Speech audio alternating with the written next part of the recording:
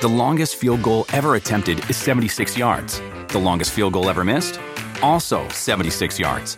Why bring this up? Because knowing your limits matters, both when you're kicking a field goal and when you gamble.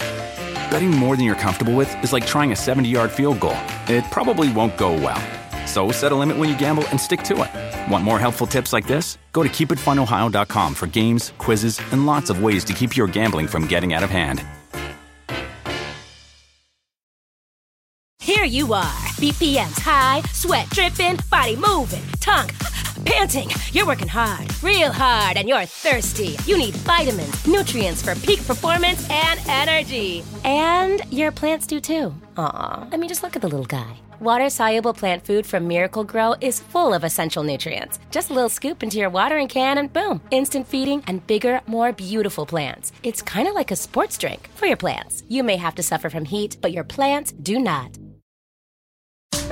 Welcome to The Megyn Kelly Show, your home for open, honest, and provocative conversations.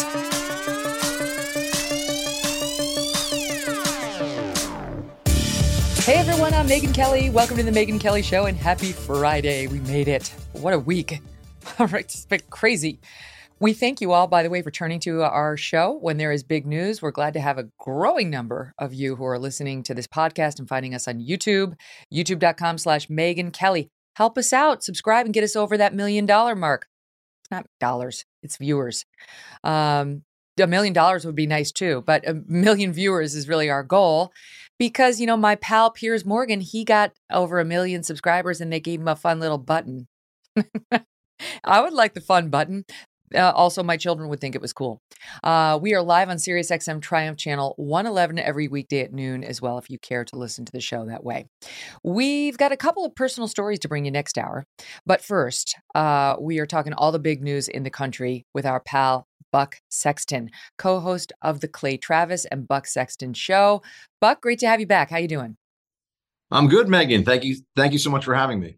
Yeah, our pleasure. All right, so I just looked at the Fox News ratings in the 8 p.m. time slot from Monday, Tuesday, Wednesday.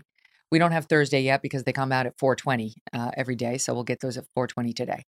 And just a couple of the terms that came to mind, massacre, bloodbath, murder, devastation. The audience is gone. They left. There's virtually no one there at 8 p.m. anymore. Just as bad as I'm sure Fox News worried it would get, it's far worse than that. I tweeted out yesterday they lost half their audience. It's worse than that. They've lost almost 2/3 of their audience in the 8 p.m. time slot. It's total devastation. I'm going to give you the latest numbers. On Monday, Kilmeade got 2.6 million in the overall. Tucker had been getting 3.2 the previous Monday. Kilmeade got 294,000 in the key audience demo of 25 to 54-year-olds. The previous Monday, Tucker had 445. Tuesday, it got worse. Kilmeade got 1.7 million viewers. Tucker's previous Tuesday, 3.2 million. 3.2. In the key demo on Tuesday, the 8 p.m., got 149,000 in the key demo. 149,000. Tucker the previous week had almost 500,000. He had 481. I mean, we're talking about, 330,000 loss in the key demo? That's the one they use to run advertising dollars. That's the one they care about. He lost. He lost in the demo to CNN and MSNBC. That doesn't happen. That doesn't happen at 8 p.m. on the Fox News channel. Trust me, I was there for almost 20 years. On Wednesday at 8 p.m., this is just shocking to me. They got 1.33 million. That was below the 7 p.m., below the 6 p.m., and compare it with Tucker's the previous week of 3 million. 3 million down to 1.3 million in a week's time. It's absolutely stunning. In the key demo, the previous week, Tucker had gotten 357,000 in the key audience demo. The 8 p.m. now, 124,000. 124 down from almost 400,000. They lost again to CNN and MSNBC. The 8 p.m.'s now losing to Anderson Cooper and Chris Hayes. It doesn't happen. It doesn't happen unless somebody else has got like live video of an earthquake in process or a car chase in process. That's the only way progress that the other channels beat Fox. And yet it's happening now. I want to tell you something. Fox News is in a downward spiral that they're going to have to claw to get themselves out of. Just by way of context, all right, these numbers overall are so dreadful. We went back and looked back at when I was number one in the key audience demo, when I was at 9, hosting on Fox News. You know what my demo was in October, right before I left? 641,000. That's what I was getting in the key audience demo, 641,000. They are down at 124,000 right now at the 8 p.m. And this is an existential crisis for the channel in its prime time, which is how they make money. Don't get me wrong. The daytime's nice for news development. You got to keep something on the air. They live off of their prime time. And the food has dried up. Your reaction? Look, I think that this is the first time that Fox is having to deal with an audience that, because of the way a host has exited in this case, feels like their best interests are not being taken into account, right? I think that this is the first time that you've seen, I mean, with the O'Reilly situation, I think it was very different. Your situation was very different. And everyone that I talked to on this issue, it says kind of the same thing, which is, one, we have no explanation for, like, no official explanation. I know there's all these different news stories about it, but it feels like this was a decision that came very suddenly and that the audience wasn't really a factor. And I think when you break that bond with the people who are supposed to be watching, consuming your content, and when all of a sudden it feels like decisions are being made that are not in their best interests, but actually some kind of personality conflict maybe at the top of the organization, that's a huge challenge. Also, Tucker gave legitimacy to much of the rest of the Fox primetime lineup, I think, in terms of being willing to, he was the guy who was willing to run into issues that were, too hot to handle. I mean, he was the guy who was willing to actually, I think, push the envelope. And that meant that there are people like me. I used to watch Tucker every night. Like, I'll say that openly. I would watch his monologue. I do 3 hours of radio a day. Some days I'll do an additional podcast, right? Megan, you know what it's like. I'll do many hours of my own content. I have almost no time to consume anyone else's content. But Tucker's monologue, I would make a point to watch it when I could. And now that's not even on my radar anymore. So people like me, for example, we're not going to get there early and maybe catch more of Jesse's show. We're not going to get there later or stay later and watch more of Sean's show. Fox has just fallen off of our radar. If you were coming for Tucker's monologue, now your reason for turning on that primetime channel is that channel at primetime feels like it's faded away. I don't know how they can turn this around. Look, I think they have to bring Tucker back, quite honestly. That's where I don't know what they think is going to happen here. That would be the smart move. Right. I mean, I think that's what has to happen here because, first of all, I mean, Brian killed me. You know Brian. Brian is a super nice guy. And I love Brian. I know. Brian is such a good dude, and he's being put in such a tough spot here. It's not his fault. No, right. Oh, it's not. Totally, it's like they found their most likable personality and put him in the spot, sort of saying, you'll watch Brian, right? You like Brian? This isn't about Brian. This is the audience with the double barrel middle finger saying, you can F right off Fox News. We don't care who you put there. Where's Tucker? I mean, I'll tell you just from my own experience, right? Stepping in for... There are really, there's prime time at Fox and there's being on one of like the big 4 radio shows, but really the biggest obviously was Rush Limbaugh for over 30 years. And when Rush passed, there was this understanding with the audience that again, what I was saying before about their interests, that relationship, that bond that Rush had with that audience was so respected by Premiere, by iHeart, and just everybody involved, that the decision was made. Look, we're just going to have people come. We're doing effectively a tribute to Rush. They did a tribute to Rush, pulling some of his best stuff for months, and that was done intentionally, just to say, look, we want all of you to know that Rush was the greatest that's ever done this. And then the decision came along. People say, well, why is it like the Clay and Buck show? Why are there 2 of you? I mean, the joke I always make is that Rush's shoes were too big to fill, so that they put Clay in one shoe and me in the other, and we're running as fast as we can in it. And I think the audience knows that we have that level of respect for Rush and what he did. But what I'm saying is that there was this real plan to transition and this understanding of no one's filling Rush's shoes, but we're going to try to serve this audience anyway. So that audience felt respected. Megan, right now, the 8 p.m. Fox audience, and I know because I'm one of them, and I talk to so many people who are, they feel disrespected. They're like, well, what do you mean you're taking our guy off the air? For what? They haven't even told anybody for what yet. I think they have to bring Tucker back. I think short of that, this is not an issue that can be easily fixed. And when you departed, Bill departed, there was the Trump wave that happened, right? The Trump phenomenon. Yeah. The Trump phenomenon. I mean, honestly, all you had to do was sort of get on TV and cover Trump and be like, wow, this is kind of an amazing political reality we've got here. Yeah. And it was just like, boom, right? That's not there anymore. And it's not going to be there even if Trump, I think, wins the primary, because it's just a different attitude and a different time. So I think that for the first time, Fox to me is in an existential crisis when it comes to viewers. I've been watching Fox since I was in high school.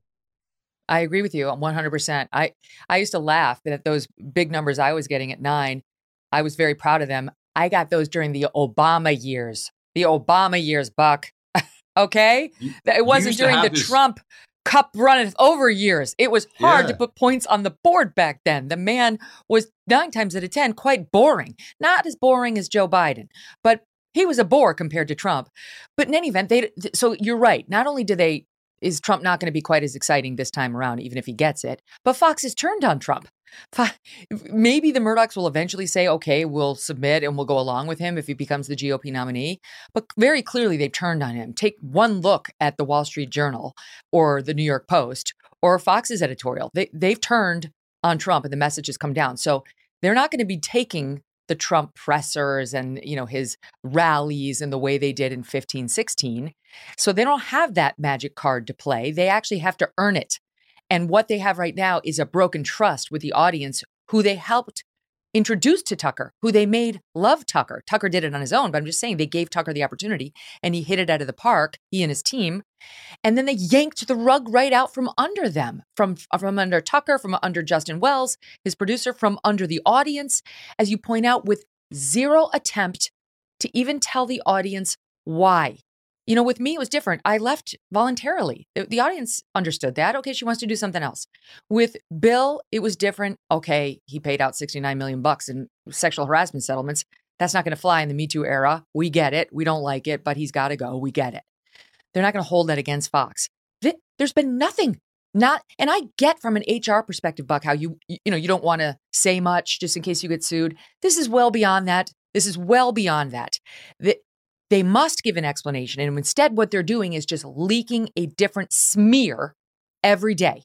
We talked about yesterday how in the New York Times it was, we've been provided with, we've gotten our hands on a videotape showing Tucker referring to some random woman as yummy, talking about his, quote, post-menopausal audience and whether they'll like the way he looks. I'm telling you, that's Fox calling through his commercial breaks while he's sitting there making small talk with his staff, pulling stupid comments. None of those would reflect well on any of us if they did that. Like your adrenaline's flowing, you're passing the time. It's ridiculous. That's how they're trying to take him down without just telling us, why'd you do this?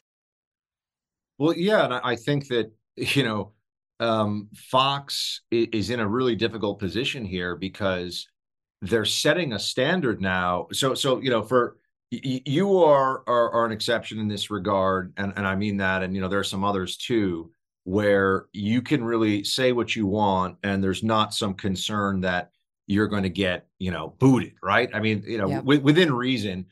I think a lot of us who do this for a living and are trying to, I'm saying things on radio on a regular basis that I think are pushing the envelope. I don't think I'm crossing any lines.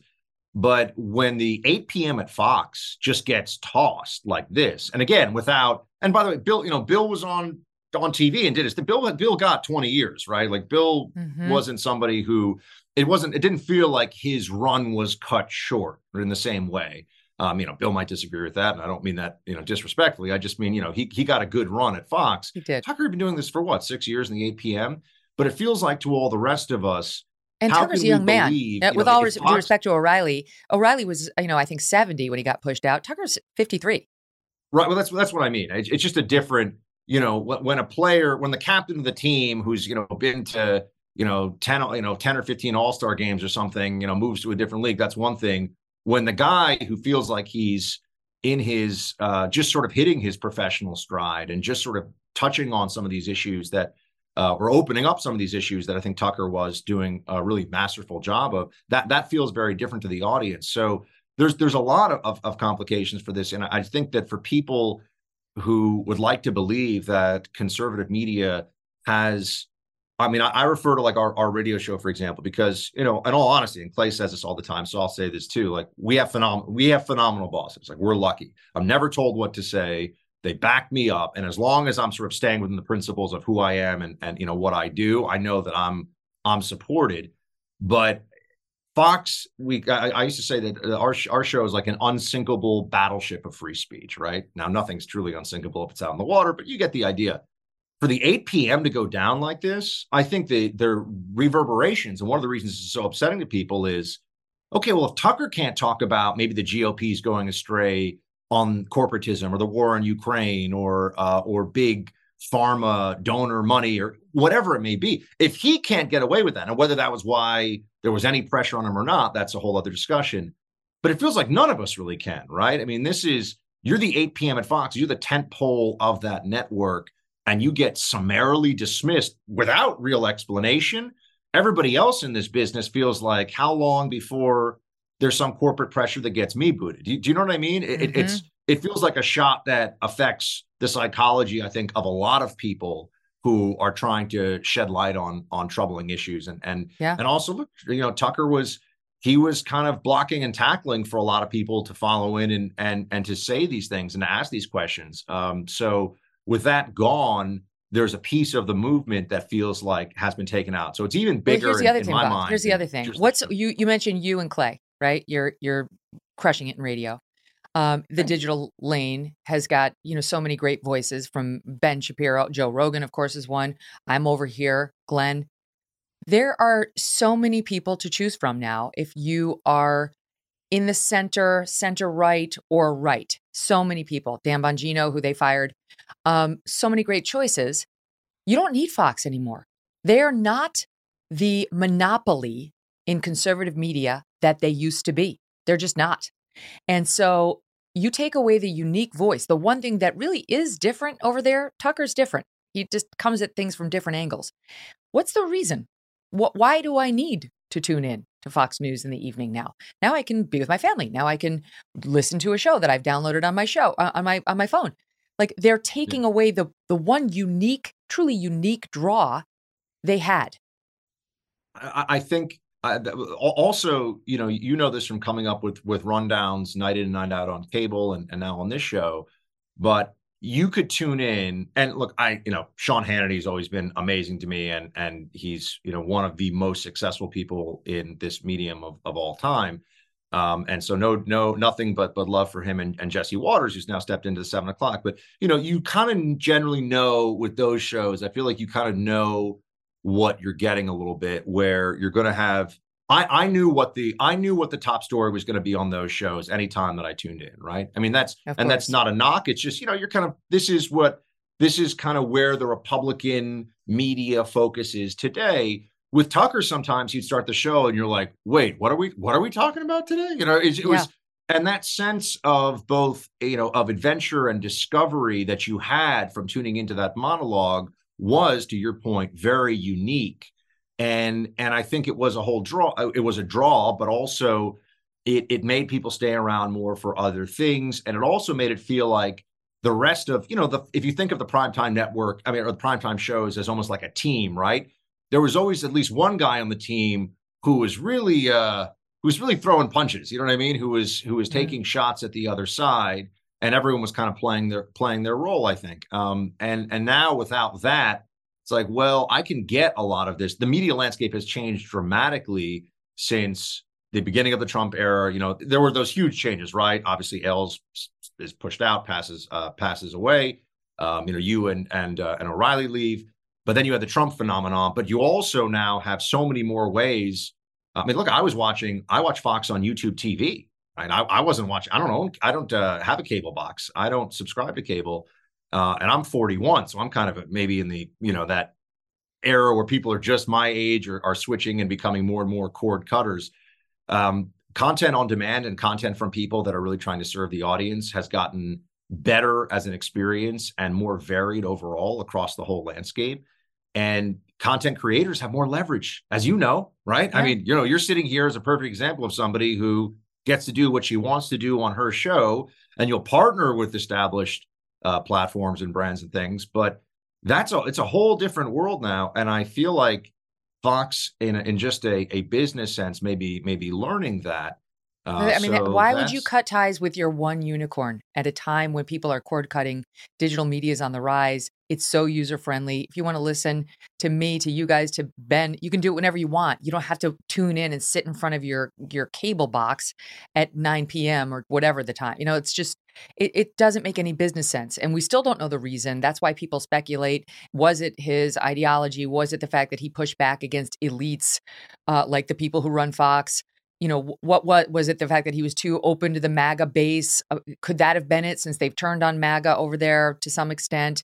I had one reliable person tell me it's because something in those text messages is negative about the Murdochs. Please tell me they're that thin-skinned. Please tell me they're not that thin-skinned. That an employee venting about them in a private message never meant to be seen by them would lead them to fire the guy. I'll tell you right now, to my staff right now, if you're out there and you have negative texts about me because I've been a bitch one day, privately, you go for it. People need to vent. It's like getting mad at your kid because he said to his sibling, God, she's a nightmare, after you yell at them. Like, people need to vent. If that's what it is, it's actually totally absurd. And I can see why they're embarrassed about it and they want to pin it on 10 other different things. I don't know. Can I say this, though, just to move it forward? Of course, the left is reveling in this. They're reveling in the fact that Tucker in particular was fired because they hated him. And that cues up Jimmy Kimmel just perfectly. I'm sorry to have to put you through this, but here's just a bit, I know, of Jimmy Kimmel reacting to Tucker's video. He put out a video 2 days ago, didn't address the Fox situation directly, but talked about how we're all run by elites now, and there are no more even two parties. It's really one party rule in America. Those who are in the elite cabal and those who are not, and they will decide what gets to be discussed and talked about. And if you color outside the lines, you'll be punished. So it's pretty, not so veiled message, I think, about why he thinks he got the boot. And here's Jimmy Kimmel reacting. These texts were said to be so offensive, Fox didn't know whether to fire Carlson or to give him another hour on primetime. It's easy to forget how much Tucker Carlson has accomplished over his career. He's been fired by Fox, CNN, MSNBC, and PBS. That's like the EGOT of cable news. But Punxsutawney Scrawny Phil emerged from his hole last night with a video message addressing his fans. Wait until you hear about this guy named Tucker Carlson. You are going to hate him. Man Boob should be the name of his next show. This video, I don't know, it looks like he made it while waiting for a table at the Cracker Barrel. As long as you can hear the words, there is hope. Oh my goodness, even his hair was a lie. Okay. You know how much it costs to produce Jimmy Kimmel's show? I guarantee you it's tens and tens of millions. It could be as much as 100 million. I have no idea, but it's tens of millions of dollars to produce that show. You know how much Tucker's video cost? Nothing. Absolutely nothing. You know how much Jimmy Kimmel, how many people he gets tuning in on an average night? Just last week, his average was, in the overall, meaning all viewers, 1.5 million. In the key demo, 236,000. Tucker would have been embarrassed to pull that on any night he was on the Fox News channel. That's what they're getting now with the 8 p.m. that nobody's watching. Tucker's numbers were 3 times what Jimmy Kimmel gets. And Tucker's little basement video that he did from clearly like his cabin that he broadcasts out of Maine in, literally has 21 million views. Okay? 21 million views. Whereas, as I point out, on ABC, a massive network that comes into your home for free, that you have to make no effort to find, at best, Jimmy Kimmel can get 1.5 million. So this guy, he needs to have a little self-perspective before going out there and hurling these insults because he looks a little silly. Well, yeah, and I think, look, there's a couple things here, right? There's on the one hand, there's obviously the jealousy, which I think you're getting at, which is that Tucker Carlson was able to create such a, now granted, Fox is a great platform and we would all admit that, but he became even a phenomenon within that realm and became such a big part of the national conversation. I mean, Jimmy Kimmel is an unfunny comedian who was handed a big break, and instead of actually using a really phenomenal opportunity to entertain people, to bring people together and make them laugh, he became a low IQ political hack who also makes jokes sometimes. And it's kind of sad to watch, but that's what the guy who used to be, running around asking women inappropriate questions on the Man Show has become. It's not funny. I mean, I've tried occasionally to watch that. I'm just like, what happened to the late night comedy shows? By the way, Greg Gutfeld's show, crushing those shows. And I think it's because, a number of reasons. One of them is that Greg actually tries to be funny more than to please the political corporate masters that are demanding, constant attacks on Trump or something like that. So there's the vanity component of it, which is very common in media. And then also, I just think that there's, there's that you could say is actually jealousy. And then we can go to the vanity of they hate Tucker because he made fun of them. That's a big part of all of this as well. Tucker was able to laugh at the elites and laugh at silly people in the media who are generally very overpaid, deeply unimpressive, lack gratitude for the fact that you go, the women of The View, the late night, comedian shows, like these are people, every host at MSNBC, these are people who are entirely replaceable, who are nasty and often lead very sad and selfish lives, and certainly aren't doing anything, I think, to benefit any political conversation in the country. It's just the most hackneyed talking points you could ever find. And instead of being grateful for the fact that they're paid these salaries and given these opportunities, it's like they just become increasingly bitter. And they have no sense of humor about themselves at all, you'll notice. And this is true of all totalitarians, by the way, but it's certainly true of what we used to call the mainstream media. We don't even notice that, Megan, that term faded away. And I think it's because they're not the mainstream media really anymore, because the media has expanded so much and changed so much. So it's really a misnomer to call them the MSM. I sometimes will call them Democrat corporate media or, leftist corporate media, whatever. But I really do think that you'll notice they hate Tucker, right? I mean, they might have, I'm sure they were taking shots at you when you left Fox. But they hate Tucker in this literally like visceral way, because he would openly and with his Tucker laugh mock them.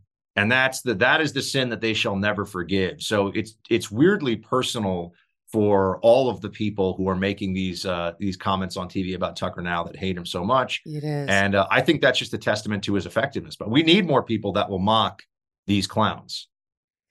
Even the bit at the end where for the listening audience, Kimmel ended that bit by pulling off what he was suggesting was a toupee off of Tucker and showing a bald head. Tucker's hair is 100% real. And it's just what it shows. He does have great hair, but it just shows Kimmel's bitterness, his jealousy. You don't do that. Like, you can make fun of Tucker however you want, but like, why go personal? Why do that? Like, because he's jealous. It's coming out of his nostrils. He can't stand his success. He's reveling in the fact that Tucker's been pulled from Fox News. And talk about short-sighted. Just wait. You just wait until Tucker resurfaces. He will crush your numbers again, and you'll be just as bitter as you are now with just as few people watching. It's only a matter of time before this guy, Seth Meyers, gets pulled from the air. The only reason that they still have their hours, notwithstanding these dreadful ratings, is because there's still the hangover from Trump. They did their duty during Trump. They changed from comedy into political assassins, and there was a market from that. But at some point, these businesses need to make money, and it's not happening with Jimmy Kimmel. I think that those late night political shows, it was actually sad. I mean, yeah, it's pathetic, but it's sad because for comedians, it's like they're making, hostage proof of life videos every night, Yeah. Comedians are supposed to be pushing boundaries, smashing sacred cows, doing things that are on that edge, and they became really like the conformist political Stasi. They were the ones that were the same tired Trump jokes every night, the same BS jokes about Republicans and guns and Bibles and all this stuff. And it just was increasingly pathetic. And I think that for comedians in particular, I think that there was a time when someone like Jimmy Kimmel was trying to be funny, like back in the day with Carolla on the Man Show, things like that. I think that, he was a comedian. He's not a comedian anymore. So I think that there's a sense from some of them of like tremendous resentment at their present circumstances because they don't want to admit that they've essentially betrayed their craft. I mean, they have given up what they're supposed to really be, which is a source of levity, entertainment, and even insight as comedians. And instead, they just became, as you said, political hitmen. And same for Jon Stewart. Pathetic. He used to be acerbic, but he used to make people laugh. Now he's just a nasty, bitter guy who hates everybody who doesn't share his own worldview. Okay. And I guess there's a market, a very small market for that, but good luck. Yeah, like making jokes and everything else back in the day was something that he could do pretty well. He's not as smart as he thinks he is. A lot of these comedians, they get used to having a big audience and a lot of influence because of the jokes. But if you're really going to play with the big boys, that was the thing about Stewart that even in his heyday, I always found a little bit off-putting. Like I watched the show. So I was somebody who, I thought that the Jon Stewart show when I was in college was funny, the Daily Show. But there was, I think Kevin Williamson of National Review called it once "Clown Nose On, Clown Nose Off." Yeah, of where, course. It's all jokes. And then it's like, well, let's talk about why you're in climate denial. And you're like, climate denial? Are you a lunatic? Like, do you really think the world's going to end? It's like, oh, I'm just a comedian. I just make the ha-ha. That's the part of it that always sort of. But at least back then, he could bring you the ha-ha every once in a while. Now no, he was good at the ha-ha. Now he's good at nothing. Like an angry man who's like completely racist against white people who don't share the Black Lives Matter by all this stuff. It's like he's become one of those totally woke activist liberals who thinks we need to coddle Black people and that if you're not so in support of, quote, trans rights, then you're a bigot and he will lecture you because, his white privilege entitles him to, wait, what? All right, let me pause it there. I'm going to squeeze in a quick break. When we come back, we've got to talk about quite a few things. I want to get to Randy Weingarten, and I want to get to why President Biden did not remember that he was in Ireland like 2 minutes ago. More with Buck Sexton right after this. At KPMG, we make the difference. It's not just something we say. It's what we do. Our professionals believe in the value of collaboration and the power of technology. We work closely with clients to uncover insights that illuminate opportunity, develop bold solutions that innovate industries, and create better outcomes driven by data. Brighter insights, bolder solutions, better outcomes. It's how our people make the difference, driving growth and value for our clients. KPMG, make the difference. This is a big year. The Ohio Lottery's golden anniversary. 50 years of excitement, of growing jackpots and crossed fingers. 50 years of funding for schools, of changed lives and brightened days. 50 years of fun, and that is worth celebrating. So watch for can't-miss promotions, huge events, and new games that will make the Ohio Lottery's 50th year its biggest one yet. Learn more at funturns50.com.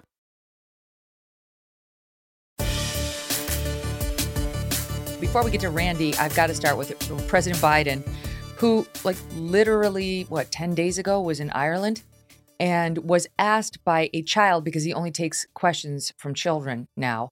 He needed the help from a child, but he was, I'll just show it. You watch. The clip speaks for itself. Watch. The last country I've traveled, I'm thinking what's the last one I was in. I've been to 89, I met with 89 heads of state so far. So I'm trying to think, where was the last place I was? It's hard to keep track. I mean, yeah, you're right, Ireland. That's where it was. How'd you know that? Oh my God. How did you not know that? Buck. Oh, that Biden is 80 and an old 80 too. He's somebody who is not at the peak of performance, even for his demo. You think? I have to say, this is actually telling us a lot about the Democrat Party mindset these days, and what I call the apparatus and how it functions. I do not believe that there is really any significant number of Democrats out there who won't vote for Biden again. And I also think that they would be willing to vote for Joe Biden again in the same numbers if we got to the point where they had to like roll him out with a blanket across his knees and he was kind of muttering nonsense. Like they just don't care. There's a recklessness and a ruthlessness in the way they approach all of this and how they just want to maintain power. So I thought maybe it was too much for them in the Democrat primary in 2020 to put this guy forward, but I was wrong. So now I will never underestimate their ruthlessness again. And that was why with the whole Fetterman thing, I was trying to raise the alarm. I was like, they don't care. They don't care that John Fetterman, for example, had a severe stroke, was having trouble speaking, which was really based in trouble in cognition because of what was going on in his brain. And as we know, he just went into, hospitalized depression therapy for something like 6 weeks. This is just all about having Democrats. It's like voting for a brand. It's like voting for a machinery. And so they're perfectly comfortable with Joe Biden being a buffoon. And well, he's always been a buffoon, but being somebody who on top of that is really not capable of thinking things through and remembering things and having senior moments. And this is the same group that tells us over and over, who played the soundbite the other day, he's fine. You can't even keep up with him. He's amazing. He's the most fit cognitively and otherwise in the White House, which of course we know are lies. And the same group that then acts shocked and horrified at all the lies from Trump. And Trump 100% tells lies. I'm not saying he doesn't. But you've got people like Sam Harris, who I like, on here saying there's no comparison. There's no comparison to say sort of Trump versus Biden. And it's not just Biden, though. It's Biden and the Democrat Party. And that's what leads me to Randy Weingarten, who, I mean, this week has been the liar in chief. I mean, the biggest, boldest faced lies we've heard publicly, I have to say, in a long, long time. It was very, very just ambitious in its deceit level. So she, just to get the audience caught up, she actually testified before Congress this week. She's the head of the American Federations of Teachers Union. And she actually testified, we, the union, wanted to be in school. I've said that over and over again. Teachers wanted to be in school. They knew that in-school learning was important, but they needed it to be safe. We needed both teachers to be safe and kids to be safe. And went on from there. I mean, complete revisionist history. Now, before I get to the sound of the day, I'll tell you this. We did go back and just pulled a couple of examples. Here she was in July of 2020, looking at whether we'd be opening up anywhere in September. Betsy DeVos wanted schools to open. She was the education secretary, and Weingarten said, if Trump and DeVos want to create chaos, and they will jeopardize reopening. She says, this is reckless. This is callous. This is cruel, the call to reopen the schools. Their recklessness scared people so much that now I fear a brain drain of people basically opting out of teaching. They don't want to jeopardize their families. Fast forward later in the pandemic. Maybe she saw the light when we had some months behind us. Nope. August of 2020, she said, huge. Judge strikes down Florida's school reopening order. Celebratory. So glad won't be reopening schools in August. Let's fast forward for 6 months or so, February 2021. She claimed what she needed was just a bit more time to bring her rank and file along with her. Quote, I'm confident that we will overcome the fear, but it's not going to happen in 2.5 nanoseconds. This is February 2021. This is a year into the pandemic, and she still was saying we can't open. Now she wants us to believe she was behind reopening the whole time, which leads me to this extraordinary moment on CNN. I don't know if you've seen this today. She went on CNN and a senior political commentator, Scott Jennings, was sitting at the table with her and said what so many millions of Americans would have liked to say. Watch this. Yeah, we don't know each other, but speaking on behalf of millions of American parents, I have 4 at home. I had to teach them at home. My wife had to teach them at home.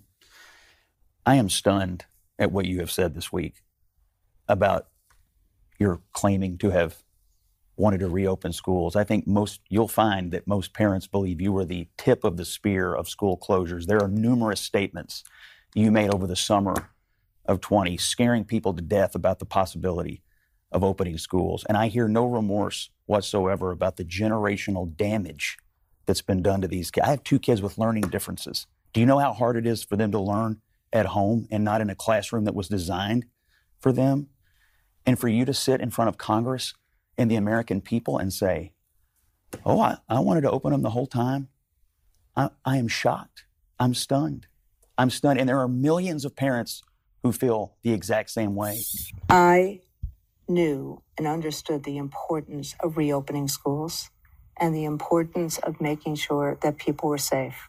And poll after poll that we did of parents, and I spent a lot of time with parents, said that they basically understood and supported that we needed to do both. I'm really sorry. You think parents about your wanted kids. to keep the kids? Nobody you wanted think to. Parents Nobody wanted to keep you in kids at keeping home.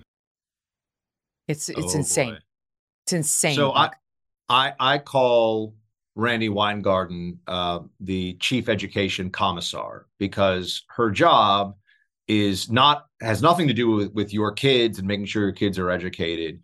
She is a part of the political apparatus of the Democrat Party, representing the adults in the teachers unions, who are a massive source of Democrat political power, both through donations and through the mobilization they do for voting. So Randy Weingarten is on this issue, and I don't like to get angry at people or individuals. I like to debate ideas. She's an insidious liar. She's a disgrace. The Biden White House and all the people around him who push for school closures, they did this because they could get away with it. And they did it for the adults who were either too paranoid and or too lazy to do their jobs, when it was clear that, first of all, everybody was going to get COVID, and they should have figured that out pretty early on. That's a whole other conversation, because everyone did get COVID. But beyond that, including all the kids, none of the kids were prevented from getting COVID. This was completely insane. COVID wasn't a risk to children. But why was it that, EMS and fire and my grocery store clerk, the guy who worked at CVS, they were all going into their jobs. They were going into their jobs in April and May of 2020. But for teachers, it was too dangerous. They really, by the way, to do this, part of it was the completely false proposition that they forwarded that like children were going to be spreaders. Turns out children actually really don't spread this to adults very readily at all. And there's so much misinformation all along. But here. Randy had special scientific knowledge, Buck. You may not have understood that. She went on in her testimony to say this. Listen to this. It's SOT 7. We knew that remote education was not a substitute for opening schools, but we also knew that people had to be safe. And maybe it's because I live in New York City. I live near a hospital. Every other minute there was an ambulance. There was terror.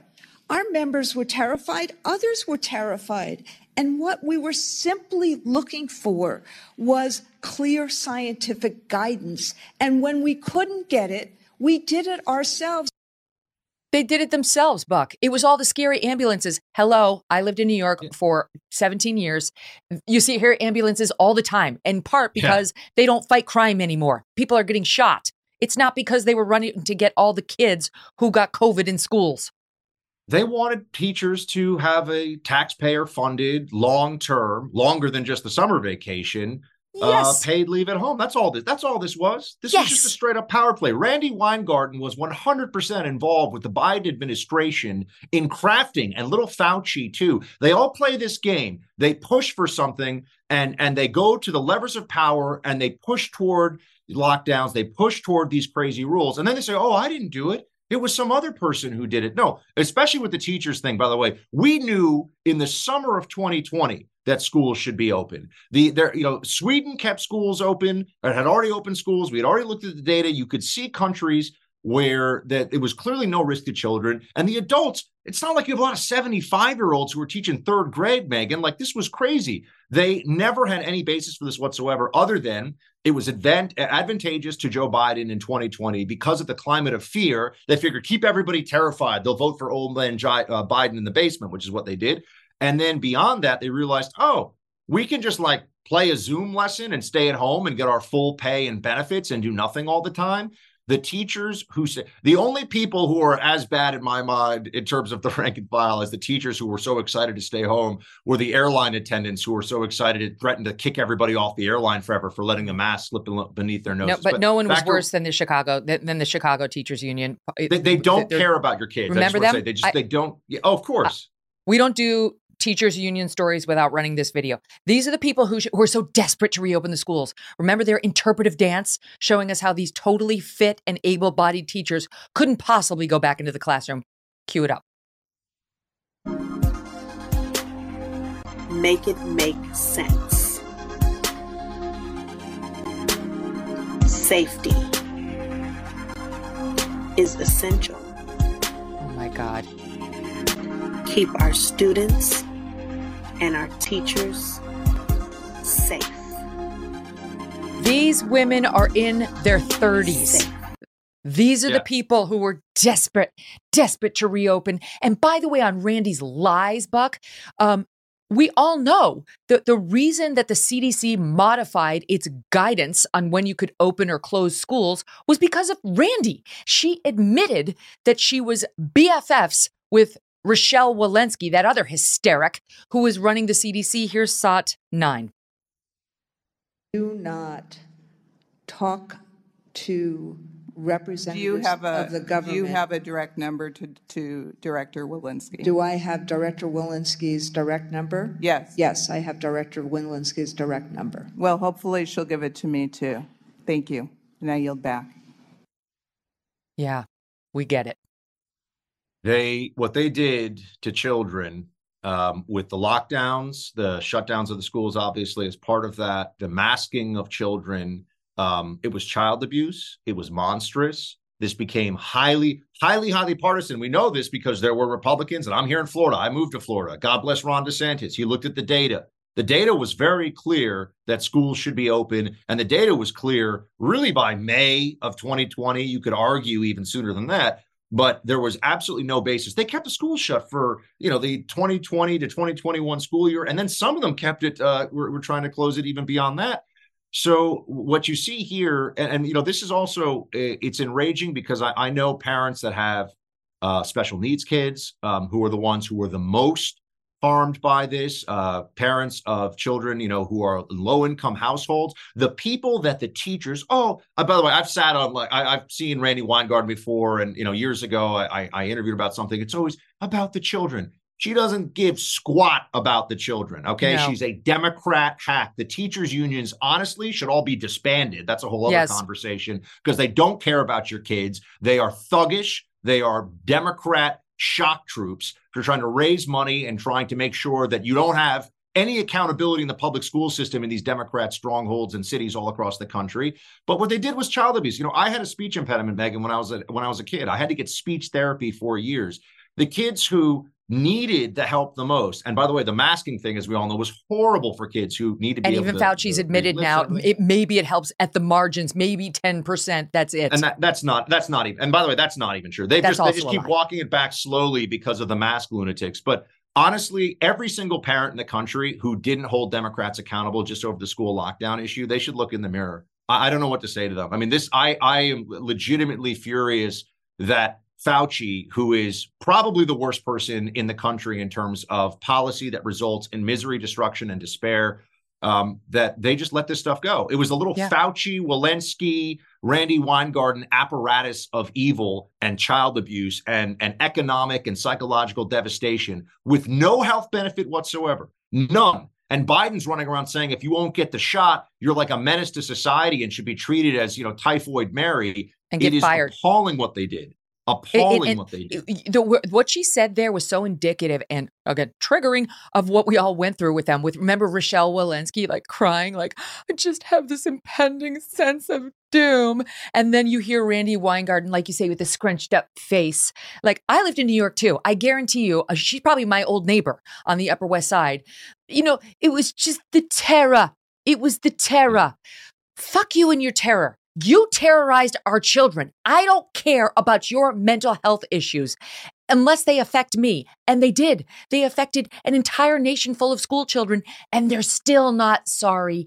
And she's still in control, as is Walensky. Okay, Fauci, he's fired, but he's not disgraced. He's not fired. He retired, but he's not disgraced. Yeah. They're still running these operations. And the American people had the chance to elect new leaders. And they have another chance in 2024 to elect somebody who could possibly get rid of these people or at least not be influenced by them. And Buck, the polls are very uncertain. It doesn't look like they're necessarily inclined to do it. Yeah, I'm never going to let this go, by the way. I've made this statement to my audience, to my friends and family. The people that did this, I will never forgive them. I will never forget it. And I will continue to push because they're going to try to rewrite Soviet style, the history of the pandemic in every way that they can. They are child abusing, hysteric, lunatic totalitarians. And it became very clear this was the Democrat playbook. The Democrat Party should be held responsible for this. And I am so furious about it. But I do enjoy very much talking to you, Megan. So thank you for letting me hang out. And we'll get to the story another day. I didn't even give you the questions in advance, like the LA Times appears to have done with Joe Biden. That was all off the cuff for you. Indeed. Radio stuff. Thanks, Buck Sexton, always a pleasure. We're going to be right back with the high school volleyball player who was severely injured by that trans player. Now, she's decided to speak out about her injuries and about the fact that they made her play against a biological male. And guess what that biological male is doing? That so-called trans player, trolling her. We'll bring you that guest and the update next. Our next guest is high school volleyball player Payton McNabb.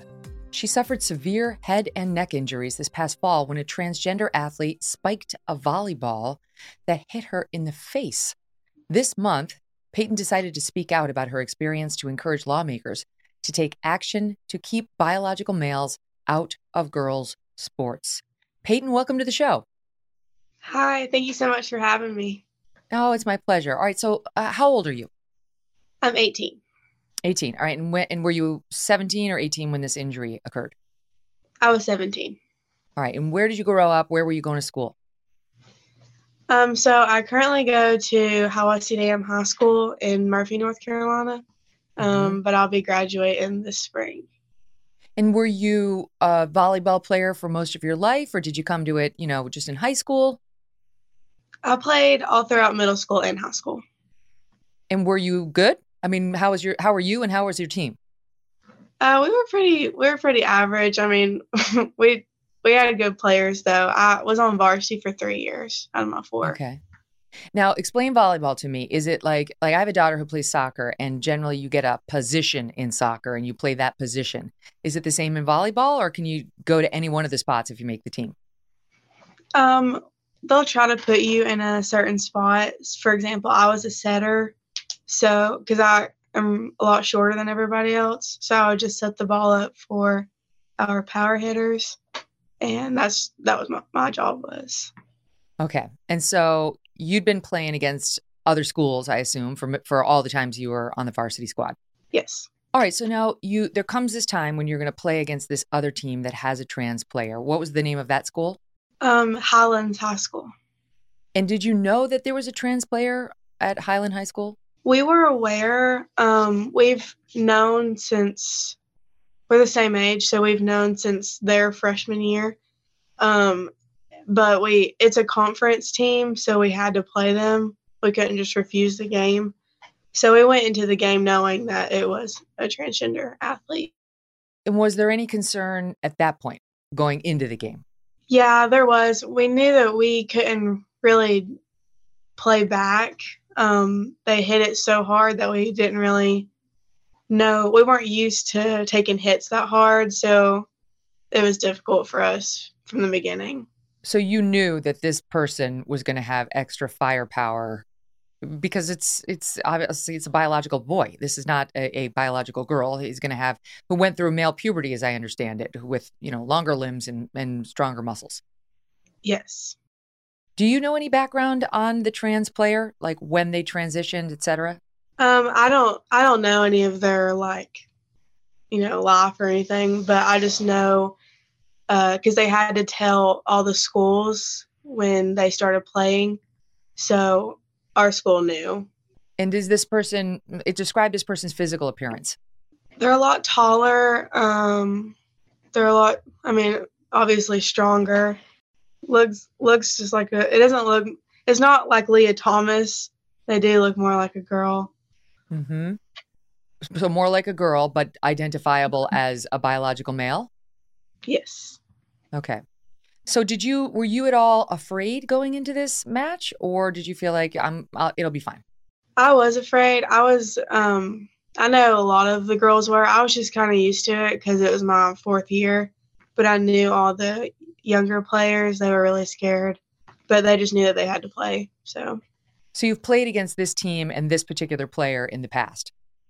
Yes, ma'am. Okay. And nobody got hurt? No.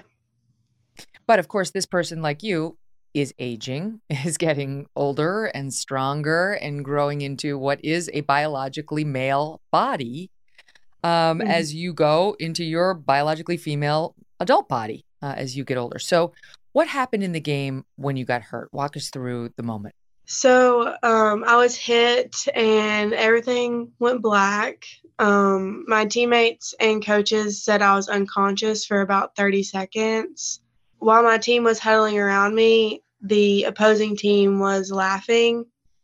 But when I came back to consciousness, a trainer took me to the sidelines and checked me for a concussion and told me I was fine and could go back in. But luckily, my coach didn't let me go back in. Well, how are you? Do you remember how you were feeling? I was really, my adrenaline was really high, and I was really, I don't know, I just didn't know what to think. I was really angry, but I was just hoping that it wouldn't happen to anyone else after I was out. Did they pull the trans athlete, the other school, the other team? No, they didn't. So this person continued playing against your teammates, even after you were hurt? Yes. What was the reaction in the stands with the parents? You know, I go to these games all the time with my kids. I feel like there would have been a revolt by the parents. Everyone went silent and no one really knew what to do. There is a scream in the video. My parents weren't there, actually. That was the only game they didn't go to, but my grandma was there, and she was just so upset. She came down to the court and made sure I was okay. Everyone just kind of didn't know what to say. It was really awkward. We do have video of the moment, which I'll play for the watching audience. Forgive me, you don't need to look at it if it's upsetting to you, but I just want to show them what happened. You're on that's the trans player that we have the green circle around, spiking the ball right into your face, and down you go. The trans player's obviously larger, very powerful spike. And I mean, it doesn't look like you even had a chance to respond to that. I mean, looking back, do you feel like you did? Was there any chance of you to defend that ball? No. A lot of people say that there was, and I should have protected myself better, but I seriously had no time to even think of that. When you watch that back now, is it upsetting to you? How does it make you feel? Yeah, it's upsetting, but I think I've seen it so much, I've kind of just got used to it. Right. I think our society's kind of gotten used to it, which we cannot. And that's one of the reasons it's so important you're speaking out. So I'm going to get to your testimony this week and what you're doing to make some positive impact from all this. But talk about your recovery, because, you know, you get hurt in sport, you think, okay, that was unfortunate, and then you kind of move on. You were not able to really just move on. No, I was out for the rest of my volleyball season. I came back like halfway through my basketball, or a little bit in my basketball, but it wasn't the same as it has been the last 3 years. And I just wasn't playing like I used to. But healing has been really slow. I've been trying to heal and take my time with it so I can get 100% back. But it's hard because, you know, I want to still do things and have fun and stuff. So what are the lingering effects? This happened in September, this past September. Now here we are chatting at the end of April. What are the lasting effects from what happened to you? I have impaired vision, so I had to get my glasses redone. I have partial paralysis on my right side, so my right side lags slightly. I have really bad headaches and but not as bad. But they're getting better. But I do have bad headaches. I have to have accommodations at school and test in separate rooms and get extra help when that's never been a problem before, and just different things like that. So how has this affected you emotionally? it has given me, I was really depressed. I had a really long depressive episode, and I have anxiety now. But I'm trying to get better from it, but it has affected me, mentally and emotionally. What were you feeling depressed about? It was just really sad because this is my last year, and it was nothing like I imagined it was going to be. Everything changed. I can't do things that, I've had no problem doing in the past. And it just was really hard for me to accept. This became a national news story pretty soon after it happened. Did the person who hurt you ever reach out to you and say, my God, I'm so sorry?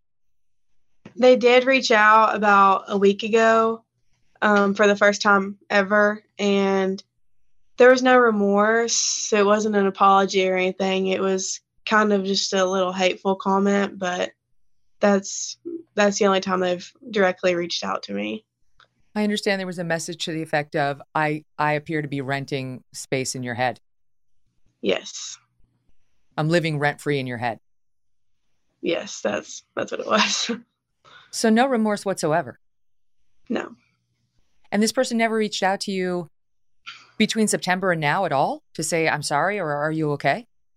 Nope, not at all. That is unbelievable. That's like, when you talk about this with your parents, I feel like the parents would be like, what the hell? Where not only should the trans person be reaching out, but the parents should be reaching out, the school, all of them should be reaching out to make sure you're okay, to offer help with your medical bills, and to make sure this doesn't happen again. None of that happened? No. Wow. That is just a disappointment on a human level. And the one reach out is a snarky comment after you went on Fox News with Laura. Yeah. Oh, I'm so sorry to hear that. This is not the way for trans people to get others to be more open-minded to their participation in sport. But you know what? We shouldn't be open-minded because it shouldn't happen. And this is the perfect example of why. So you ultimately decide, can I ask you first before we get to your new activism, which is great. Was there any backlash against you? Sometimes in these stories, people turn against the victim. Surprisingly, there has been an overwhelming support. Everyone that I live around, they've all been so supportive, and there's been so many people reach out and be really, really, really nice and kind. There has been some hate, I guess, but everything they say, they don't actually know what happened, so they're just kind of going for me and calling me transphobic and like hateful and things like that, but that's not what I'm doing at all. Like if you want to be any of those things, like that is your business, and no one's saying you can't do that. It's just trying to protect women and women's sports. Did that come after you spoke out publicly about it, or while you were just still suffering silently and privately? After I spoke out. Yeah, God forbid you actually use your voice to say, I have a few objections to this setup. So you have managed to find your voice. Was that difficult? Were you scared to because now there's this bill in North Carolina to try to keep biological boys out of girls' sports, which seems like the perfect opportunity for you to say, I would like to comment. Was it scary? Because it's always easier just to be quiet. Yeah, it was really scary. I'm not used to doing this stuff at all, but I thought it would be so wasteful not to use my story to try to do something good from it. So, I don't want my sister to have to deal with this anymore. I don't want the rest of my family, my teammates, my future daughters, I don't want them to ever have to even think about this stuff. Mm-hmm. Good for you. You're fighting for my daughter too right now. So you go before the North Carolina, was it the House, the Senate, just both? What was it? Who was it? It was the House, and then I went before other people too, but I don't really know who it was. I was just talking. Okay. And we have a clip of you in front of the state legislature. I guess it was the House, a committee hearing, offering a bit of your testimonial. Here it is. Due to the North Carolina High School Athletic Association policy allowing biological males to compete against biological females, my life has forever been changed. On September 1st, 2022, I was severely injured in a high school volleyball game by a transgender athlete on the opposing team. I suffered from a concussion and neck injury that to this day I'm still recovering from. I could go on and on about how this incident has affected my life, but I'm not here for that. I'm here for every biological female athlete behind me. Allowing biological males to compete against biological females is dangerous. I may be the first to come before you with an injury, but if this doesn't pass, I won't be the last. First of all, what do we know the outcome of the bill? They said that it had passed through the Senate, and that's the last I've heard. So that was good news, but that's the last I've heard. We, at the federal level, unfortunately, have a president who's fighting against you, who's trying to erase the 19 state bans against biological boys participating in girls' sports. The president doesn't think we should have bans, even if it's decided on a state-by-state level. What's your message to him? My message to him is he doesn't know what it's like, and for him to make those decisions for women, it's kind of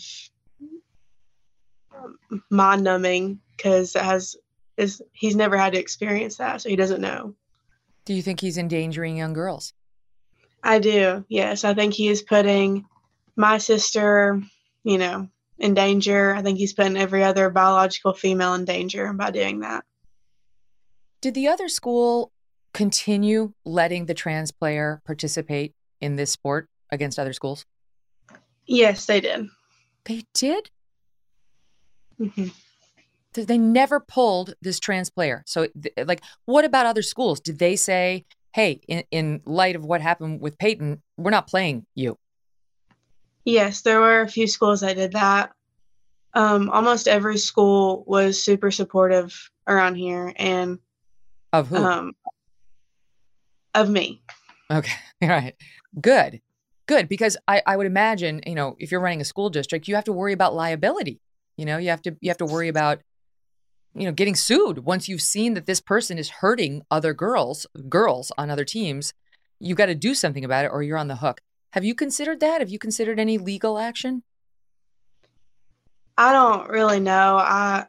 I'm just trying to help it stop. So we haven't really thought about any of that stuff. To other girls who may be in the position of having to play against this trans person, should they do it? No. No, they should not put themselves in danger like that. If they can. We're getting forced to, really, but if they have the decision, I wouldn't do it. Do you think there's a risk girls are going along with it just so they're not called names like transphobe?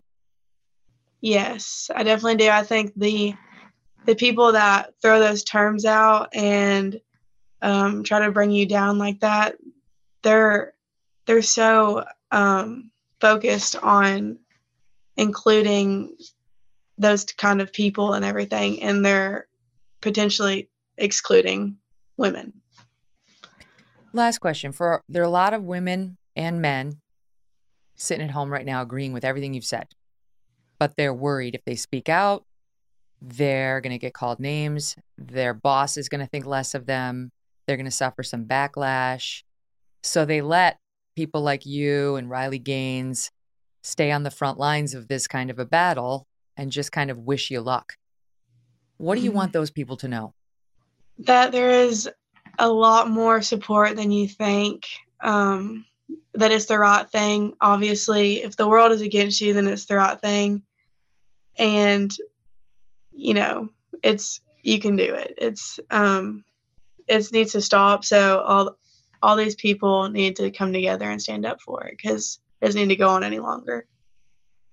You going to school next year? Are you going to play more sports? I am. I will be going to college this fall, and no, I won't be playing any sports, unfortunately. Well, I can think of another activity that may be taking up your time. I hope I see you next to Riley with the Independent Women's Forum, speaking out, using your voice to help others. Payton, all the best to you. Congrats on learning such an important lesson at such a young age on how important it is to speak out. Yeah, good luck to you. Thank you. Wow. When we come back, another brave young woman speaking out. My next guest is only 14 from across the pond. Now, another very brave young woman speaking out. Our next guest has chosen to stay anonymous, which sadly she really does have to do in order to protect herself to talk about this issue. She goes by the pseudonym Brand Dove. That's her brand, Dove, kind of like Brandon, but not exactly. She is a 14-year-old high school student in Ireland who has been absolutely unafraid to speak out against gender ideology being taught in her classrooms and just shoved down the throats of young women who don't want it. She attended the Let Women Speak rally in Belfast this month with Kelly J. Keane, who you'll remember as Posey Parker. She came on our show, I think, 2 Fridays ago. And Brand Dove shared this amazing poem. All right, the poem's called I Am Not a Dress. And my producer, Kelly McGuire, forwarded it to me. I tweeted it out that day. I have played it privately numerous times since then. I just go on and I click the video of Brand Dove reading this poem at the Kelly J. Keane event. And you're going to find out why I love it so much. Listen, I can't believe she came up with this. She's so young.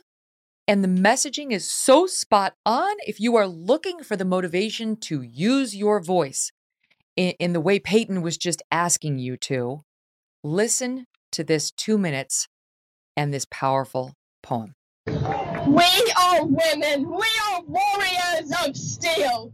Woman is something no man will ever feel.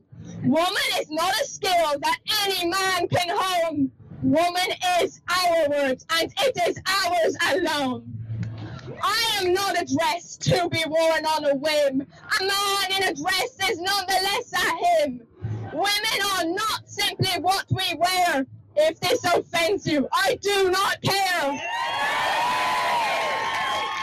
I am not an idea in any man's mind, and my purpose in life is not to be kind.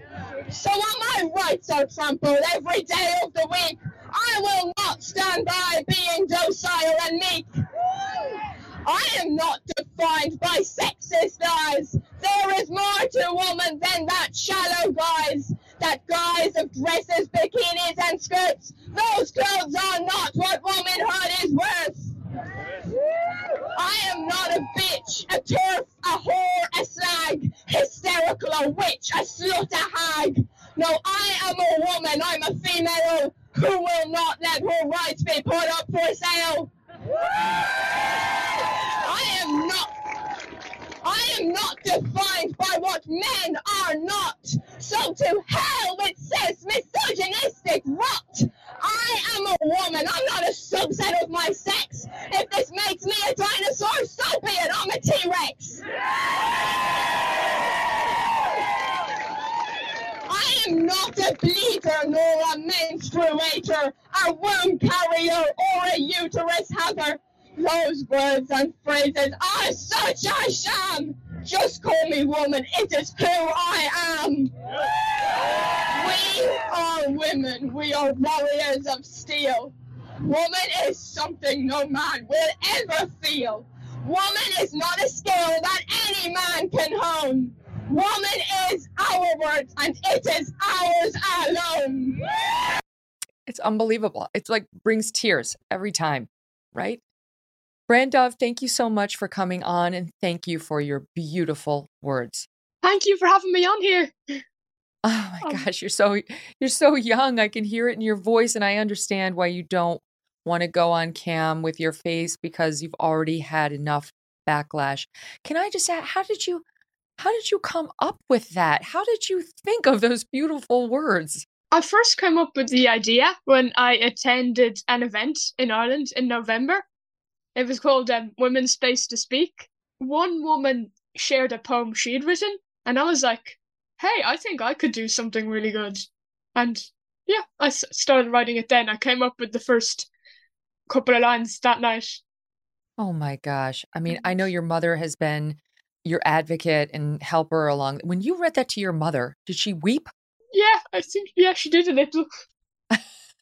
I mean, if it got me, I can imagine it got her. It's so beautiful. It's a battle cry. That's what it is. It's a battle cry for women to remember who they are, what they're capable of, and what they should and should not stand for.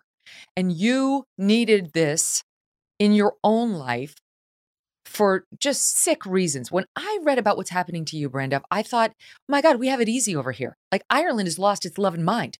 The indoctrination that you are being subjected to is absolutely breathtaking. So walk us through when it started to seep into your life, like in school, and how. Okay, so I started secondary school, and that's high school in America. So, so yeah, I started high school, and so my first year there, and I was there for maybe 8 weeks when my school celebrated this thing called Stand-Up Week.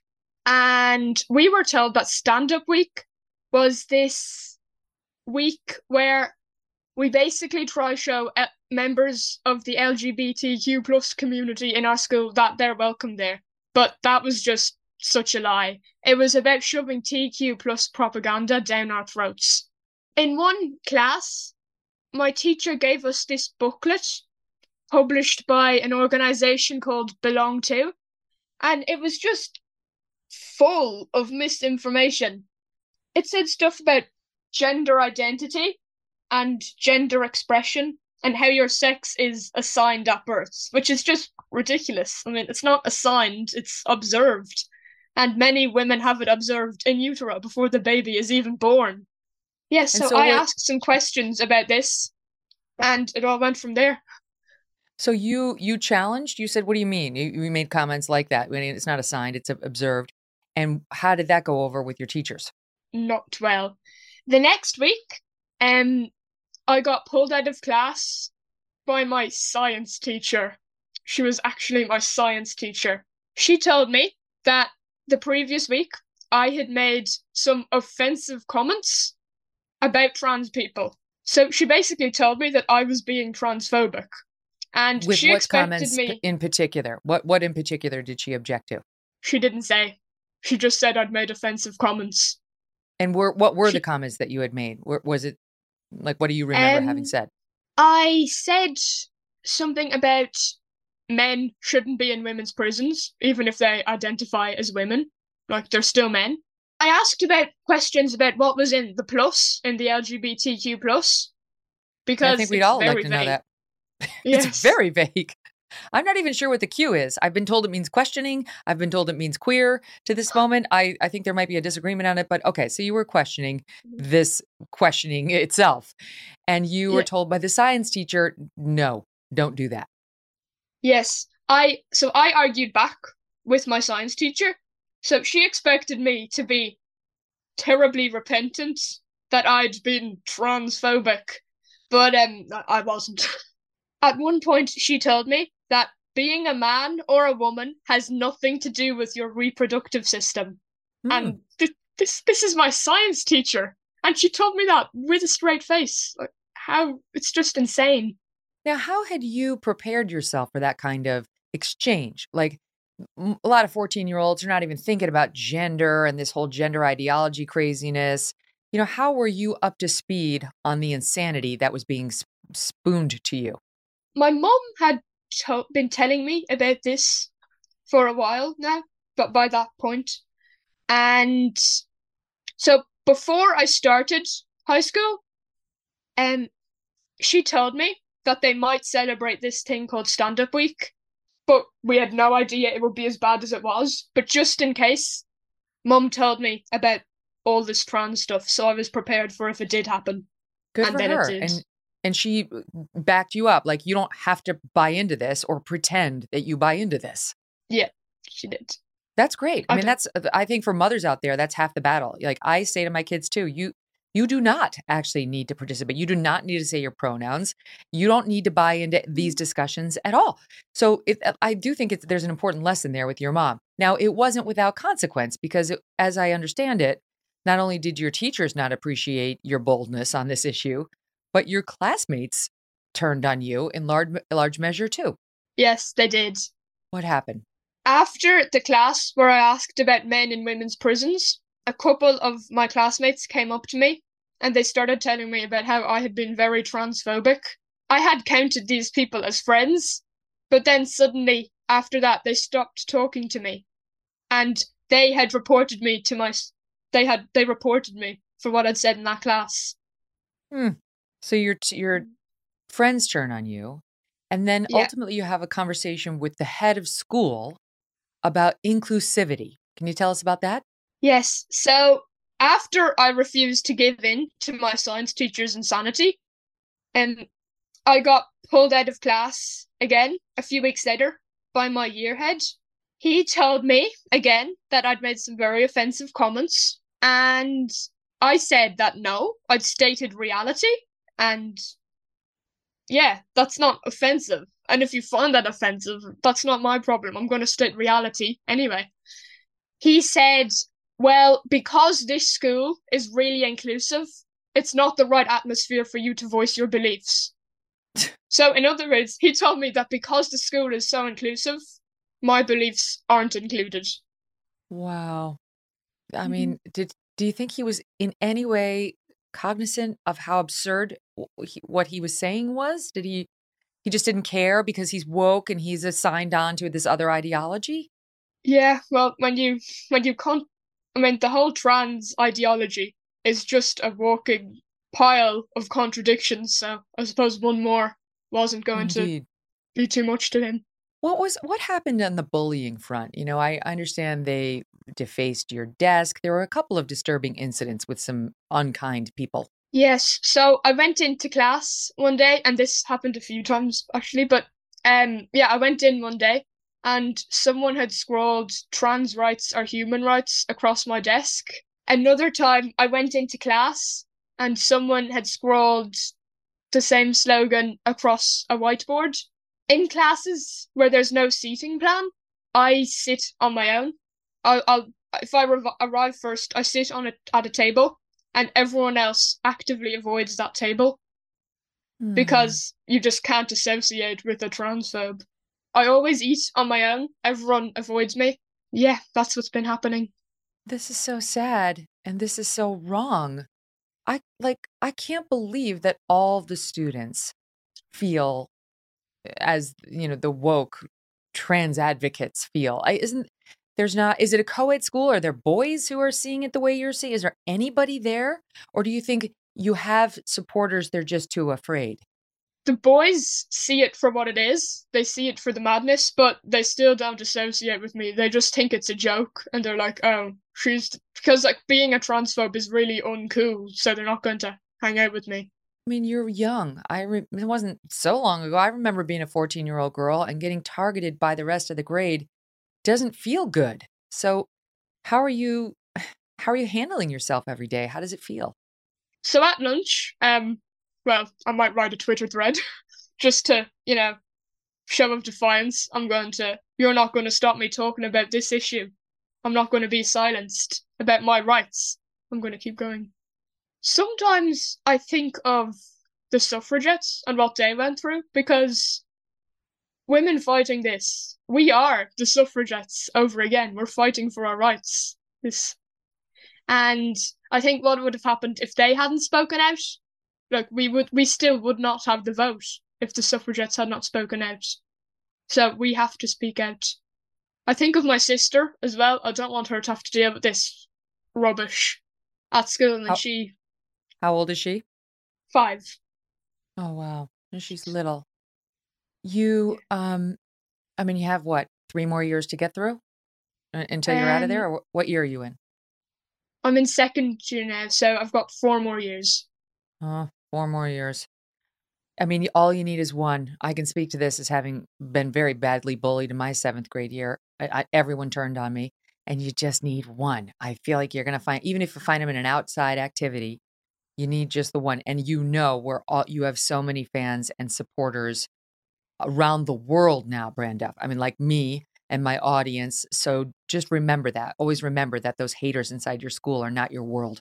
They're just people you have to get through to get to the rest of us on the other side. Let me ask you this, because I want to ask you about some of the lines in your poem. Women are not simply what we wear. If this offends you, I do not care. This to me brought up things like Dylan Mulvaney, the pictures. There is more to women than shallow guys. Where you say, I am not defined by sexist lies. There is more to woman than shallow guys. When I read that, I was thinking about people like Dylan Mulvaney, who I don't know about you, but I find particularly offensive because Dylan's version of womanhood reduces women to these ridiculous stereotypes. But Dylan's defenders would say, well, that's Dylan's experience of what it's like to be female, and Dylan's full of love and is a joyful person. And why are you all being so mean to Dylan? And why are you all feeling so offended by Dylan, who's expressing womanhood in the way that feels real to him? What are your thoughts on that? Well, he's not expressing womanhood because he can't, because he's a man. I just don't get why he can't be a man who wears dresses, who wants to wear makeup. If he tries to say he's a woman when he's not, we have every right to object to that. Why do you think it's important to object? Well, if he's a woman, if any man can declare himself a woman, where does it stop? So he's a man, and he says he's a woman, and if we have to accept that, well, we're told we have to anyway. Then it brings you on to men like Barbie Kardashian. Who's a man in women's prisons who identifies as a woman. So it starts with Dylan Mulvaney. We say he's a woman. Maybe he's not harming anyone. But then what about this man? But this man, Kardashian. Why isn't he a woman if Dylan's a woman? It's just a slippery slope. Once you engage in the fiction, you're in the fiction. That's the problem. Yes, that's it. So are you anti-pronouns, preferred pronouns? Yes. I wouldn't use them because that'd be a lie. And I was given a form once in school and I was asked to fill it out. And so everyone in the class it was a form about pronouns. And I was asked, would I use someone's preferred pronouns? They gave you 4 options. The options were definitely, probably not, and I don't know. They didn't give you an option to say, no, I definitely would not. But I just went with the probably not. But yeah, no, I wouldn't. Well, you know that there are a lot of people who say it's discourteous. It's not about truth versus non-truth. It's about being kind, being considerate of somebody. And that leads me to your line. I am not an idea in any man's mind, and my purpose in life is not to be kind. So what about that? What does it hurt? To just be kind and not offend somebody by saying their preferred pronoun. Because it's a lie. And since when do we affirm someone's delusion? People have always had misconceptions about who they are. Take, for example, people with anorexia. We don't tell them that they're fat because it's not true. So we shouldn't tell men who think they're women that they are women. And what if you met a trans person who said, "Oh, I'm a woman." It's a guy who says, "I'm a woman," and he's sitting right there with you at a table. Would you use the pronoun there? Like, how would you handle that awkwardness? If I was talking to him, I probably wouldn't be using she, her, or he, him. Yeah. Anyway. But if I had to use a pronoun in his presence, I would still use he, him. Because I'm not going to lie, I'm not going to bend at all on this. I admire your courage and am working on finding my own in the wake of conversations like this. I talk with Kelly J. I've spoken with so many people over the past months and years on this, and I'm really starting to come around. I'm seeing the light because of courageous young women like you. So while your message gets rejected and labeled negatively by your teachers and your classmates, just know you're influencing people like me with very powerful platforms who have millions of people listening to me. And I know my audience is listening to you feeling the way I am feeling. So don't stop. Don't back down. Don't let them cow you. Don't let them hurt you so much that you submit or silence your voice. You're helping us all. Thank you.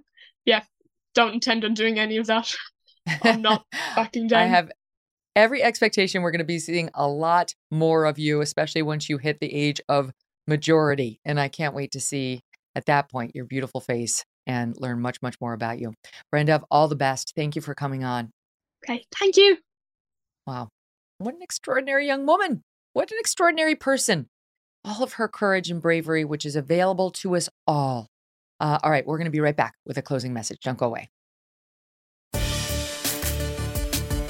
Before we go, I want to give you some entries from the MK mailbag. That's where all of you write into us, and I read the emails. We pick a few, and we read them on the air. If you want to email me, it's Megyn, MEGYN, @MegynKelly.com. If you go to MegynKelly.com, they'll make it easy for you, and you can subscribe to our American News Minute with a crazy story about Strudwick this week. He's just a naughty, naughty boy. There's just no getting around it.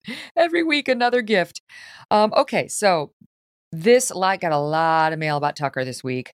Kathy in Pennsylvania writes, I came to Fox to watch Tucker after Afghanistan was not being covered by Legacy News, and I couldn't understand why. I stuck with Fox, got Fox Nation, and loved Tucker's specials. I'm out. Bye, Fox. Mark in New York writes, your show and Tucker's show were the only reasons I watched Fox News. Hannity and Waters won't keep me tuned in. Done with Fox. Marjorie writes, I was only keeping Xfinity TV account to watch Tucker. F them all. I just canceled.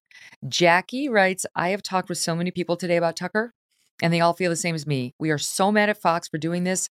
I always defend them. Not anymore. I hope Fox suffers because of this. Tucker was Fox News. I mean, the overwhelming majority of you guys felt that way.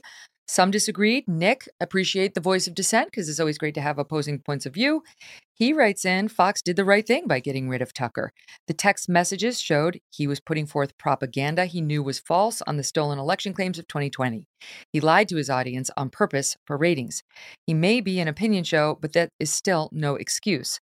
This also puts more pressure on MSNBC to ditch Maddow and Joy Reid for the same reasons. Now, I would just say this to you, Nick. I don't think that that's accurate, that his text messages showed he was putting forth propaganda he knew was false on the stolen election claims of 2020. Tucker never bought into the Dominion claims. Never. There was never a show he did, or that even Dominion claimed he did, that showed that. He talked about the 2020 election being unfair. And I think the term rigged has come to mean different things to different people. You know, he talked about the change of rules in Pennsylvania when it came to the mail-in balloting and so on and so forth. We could go down the list. But there's nothing in his text messages that shows he did not believe that. There's been a conflation, I think, in the way a lot of the mainstream has covered his text messages on that front. But in any event, appreciate the feedback either way. Kamala Harris got some mail on her. Amy writes, oh my word. Okay, wait. I'm going to show you what she's reacting to because it's worth playing. She got a kick out of this soundbite we ran this week. Watch. So I think it's very important, as you have heard from so many incredible leaders, for us at every moment in time, and certainly this one, to see the moment in time in which we exist and are present, and to be able to contextualize it, to understand where we exist in the history and in the moment as it relates not only to the past but the future. Wake me when it's over. It's just such inanity. Absolutely nothing is being said. Amy writes in, oh my word, all that was missing from that rambling was the use of a Venn diagram. Well done. How embarrassing. Thanks for the laugh, sad as it is. Stephen writes in about AOC. I just had to take a moment to tell you how much I love when you go after AOC. Well, she makes it so easy, Stephen. He writes, I may not be the sharpest pencil in the box, but she is absolutely an idiot. Keep doing what you're doing. Okay, we had National Review Day this week. We have different guys from National Review or gals. This week it was Noah Rothman and MBD. Mary writes, loved the fiery exchange with Noah Rothman on Wednesday's show. I don't always agree with everything on your show, but I listen because you engage in good faith with points of view I don't hear in other places. Tony also writes, love the spicy back and forth between you and Noah from National Review. I appreciate that you appreciated it. We don't always have to agree. It's kind of fun to hear people disagree, right? It gets boring if it's always like, yes, I agree. Yes, yes, yes, me too. So we try to bring you different points of view and help keep it a little spicy and a little sweet and spicy, just like yours truly. That's the Megyn Kelly Show. I hope you have a great weekend. I'm going to Miami, and it's going to get very sweet and spicy there. I'll have a full rundown for you when I come back on Monday. Go ahead and subscribe to the show on YouTube while I have you. YouTube.com/Megyn Kelly. You could be our 1 million subscriber. Thanks for listening to The Megyn Kelly Show. No BS, no agenda, and no fear.